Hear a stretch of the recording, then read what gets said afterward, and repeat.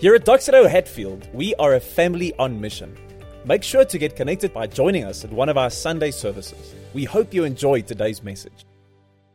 Maybe just for this moment, I can ask us to grab our seats and take out our Bibles, if that's all right. I want to take us back just on a trip down memory lane, just for a second. Because if you don't know this, about this time a year ago, we had a vision evening for a handful of people who wanted to find out about a new church being planted in the Doxa family right here in the heart of Hatfield. And we started that evening with this provocative question from Robert Lewis. He says this, he says, if your church closed its doors today, would anyone but its own members notice? Would the city be saddened because such a great community transformation partner was gone, or would it even miss a beat? And I remember the evening driving to that vision evening last year, and I could not yet answer this question in my heart, because that's exactly what Hatfield was still. It was just a dream in the heart of a handful.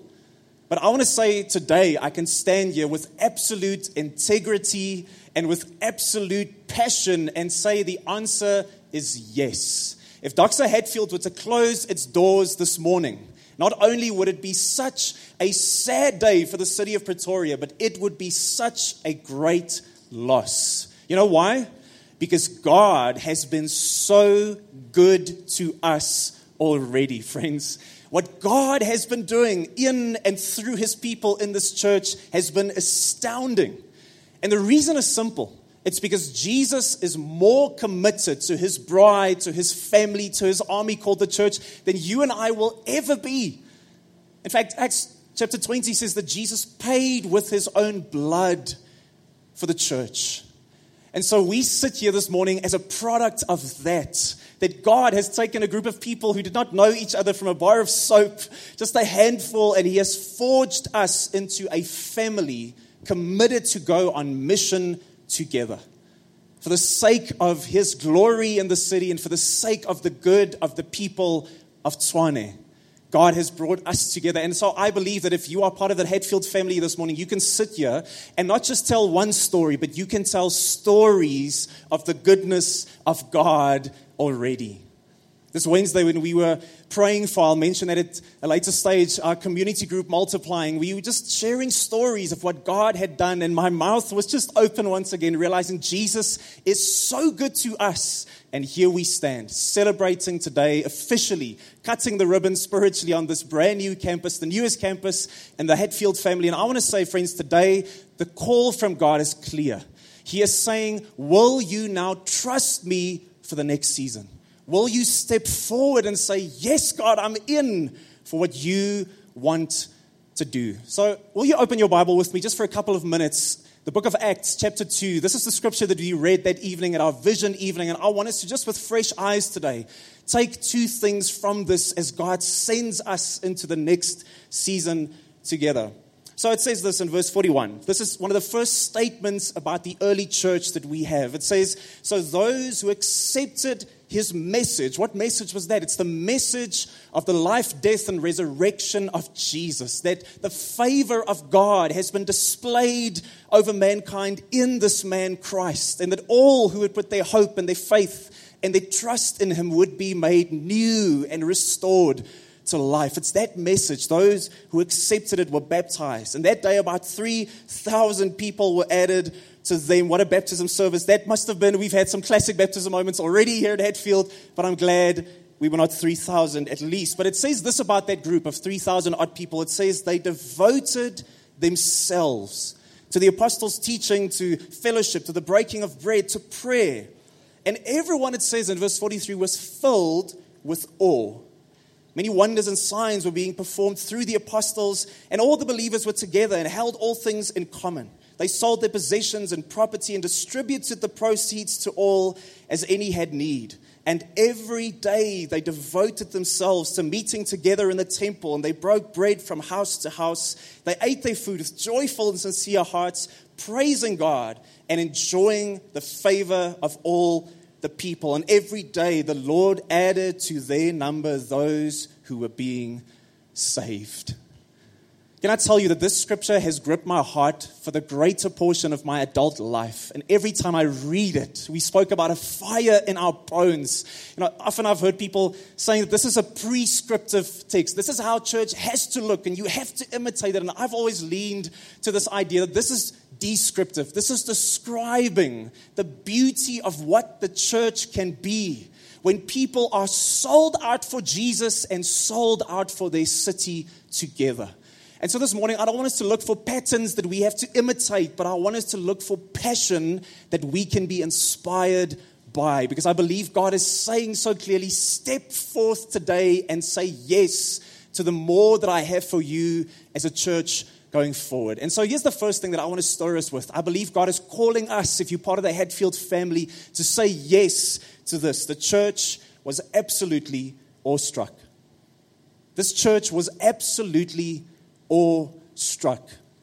It says here in verse 43 that everyone did not just experience something awesome every now and then, or they had moments of awe, but it says they were filled with awe. That's such a strong statement.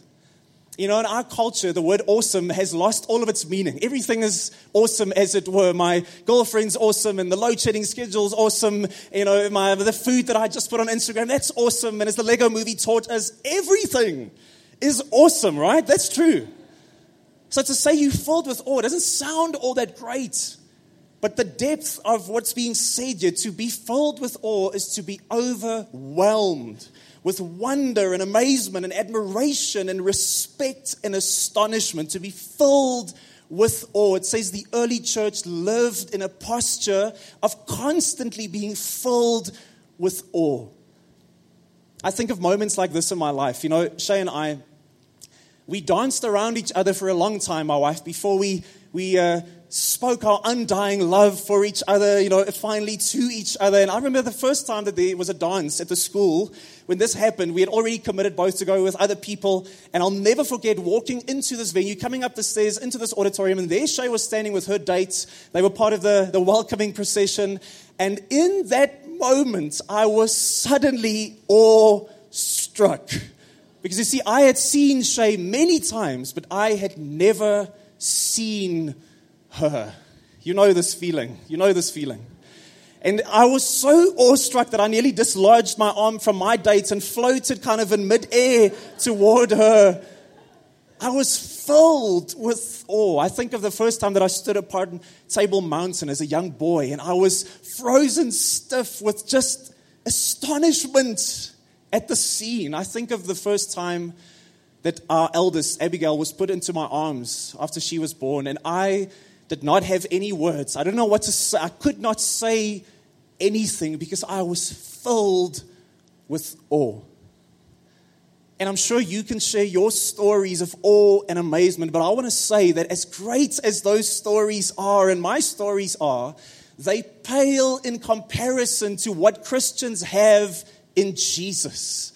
Because this story, this truth that we live from, that God so loved the world, that He gave, so that each of us and everyone who would say, God, I give you my life and I want to know you as Lord and Savior through faith and repentance, that those would not just be made new and restored, but that they would receive the Spirit of God on the inside. They would be knitted together as family. They would be commissioned and sent into a life of significance and purpose for the kingdom in the city. That news, every single time the early church got together and they worshiped and they opened up the scriptures and they spent time fellowshipping around Jesus, and they were reminded of the greatness of God on an empty cross and from an empty grave. You know what happened? They were filled with awe once again. They were astonished in the depth of their hearts. That was the posture of the church. This is John. The Bible says John was the beloved disciple. He knew Jesus like no one else. And yet when God gives him this vision in the book of Revelation about the end of all things, it says he turns around to face Jesus. And it's this voice like crashing waters and this face shining like the sun. It's the glorified Jesus. And it says the beloved disciple fell at his feet like a dead man. He was filled with awe at the sight of his Savior and Lord. That was the posture of the church. And I sense that God is saying, Dr. Hatfield, don't you dare move to obligation or religion or practice or go through the motions. I want you to be a people who every single time you get together, you will stir and worship and praise and open up the word to a place of deep astonishment with Jesus. And such a clear, one practical thing I want to clue you in on this morning. We have felt so clearly as a leadership in this last season that God was saying one of the key ways in which we will see this fire of awestruckness just lit in our hearts constantly is the path of prayer.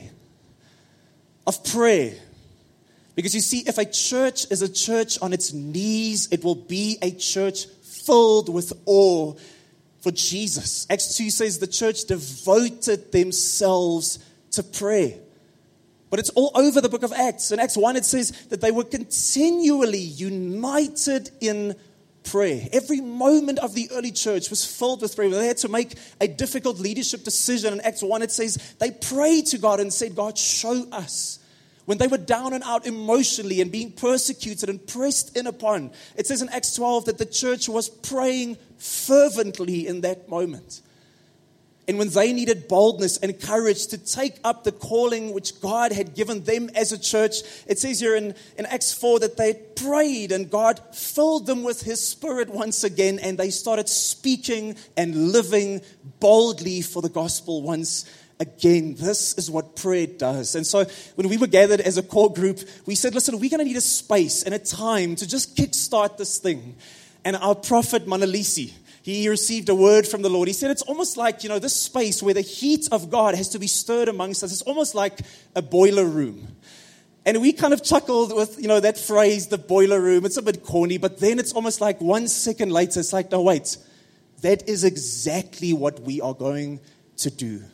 God is calling us to a time and place and culture of prayer. And so you'll see that our partners have been working hard. The space right next to our kids' ministry, you will see that if you walk in there, that space has been prepared as our boiler room. And in this next season, what's going to happen is our community groups are going to be on a roster. And we are going to, instead of that evening going to a home, we're going to come here as a community group. And we are going to pray and seek God together. Because this space, it speaks of the city. We're going to use our expression from this morning. It's going to move into that space as well. It's got spaces for us to proclaim the words that God is speaking over us, to come and trust Him for the names and the places and the people, the friends and colleagues and family members who do not yet know Jesus. God, we are trusting for a venue, God. We are trusting for this space and this school and this thing, God. We come before You. And it's so amazing. That's just how I think God sovereignly works. In this season of prayer, being challenged with prayer, in our laps falls this incredible resource from the guys behind Alpha.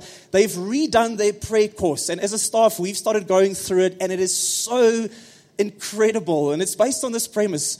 The disciples never asked Jesus to teach them how to preach or to do miracles or to raise up crowds. He was asked this question, will you teach us how to pray, Jesus? And I'm guessing it's because they saw the kind of relationship that Jesus had with His Father, and they said, please teach us how to pray. And so when we go to the boiler room on our roster, we're going to watch these sessions together, and we are going to trust God to start a culture of prayer in this church, because a church on its knees will be a church filled with awe. E.M. Bounds, he is probably the greatest writer on prayer in our time. And he says, the faith which creates powerful praying is the faith which centers itself on a powerful person. And so he says, it's faith in Christ's ability to do and to do greatly. That is the faith which prays greatly. Hatfield, I want to say the invitation is there. We serve a great God. We serve a powerful person in Jesus, and we are going to, in this next season, center ourselves upon Him until we are filled with awe. God, will you give us not just faith for a church, but faith for a city that were filled with awe? And then the second thing, just this morning, What was the result of this awe? Just being once again struck by the beauty and truth and grace of Jesus. It says twice here that the church was deeply devoted. The church was deeply devoted. Verse 42 says they devoted themselves. That was the result of being awestruck with Jesus. To teaching and to fellowship and to the breaking of bread and to prayer. And then verse 46 says, and they devoted themselves once again to meeting together, to praising God, enjoying the favor of the people, and God added to their number daily.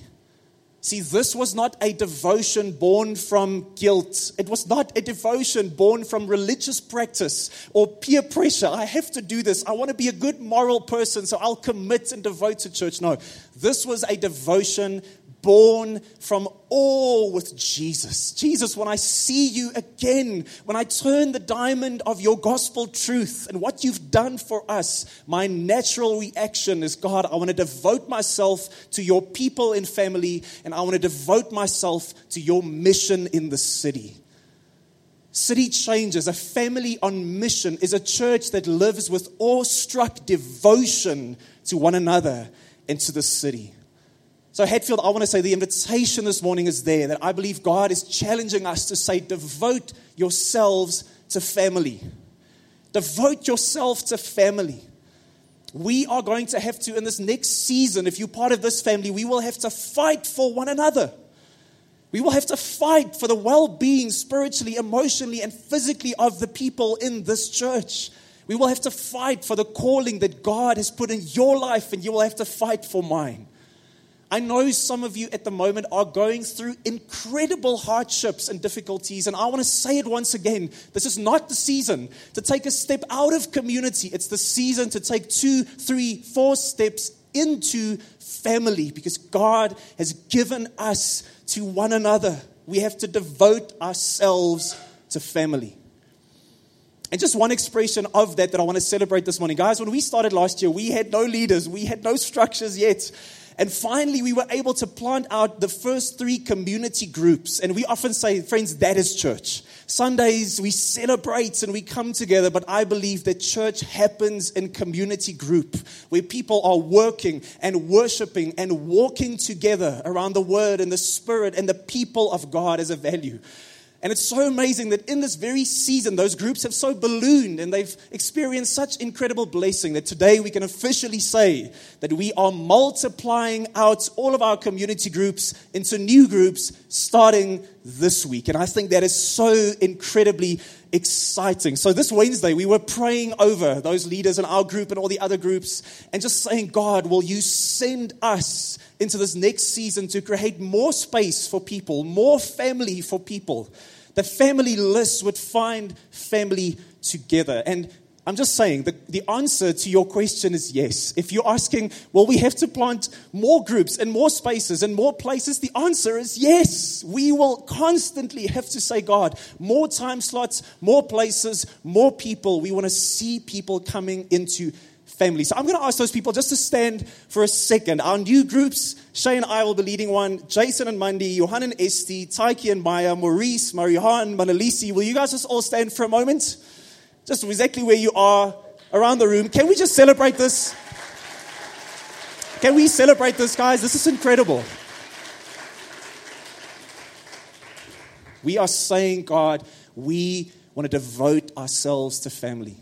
So if you want to go and check out our community group corner there, go and take one of those business cards. But over the next 3 weeks, we are going to be in a series speaking about how God disciples us in community through His Word, Spirit, and people. And we're going to make it practical for you to be slotted into one of those new groups if you can. We're saying, God, devote us to family. But I want to say, friends, we are going to have to devote ourselves to mission.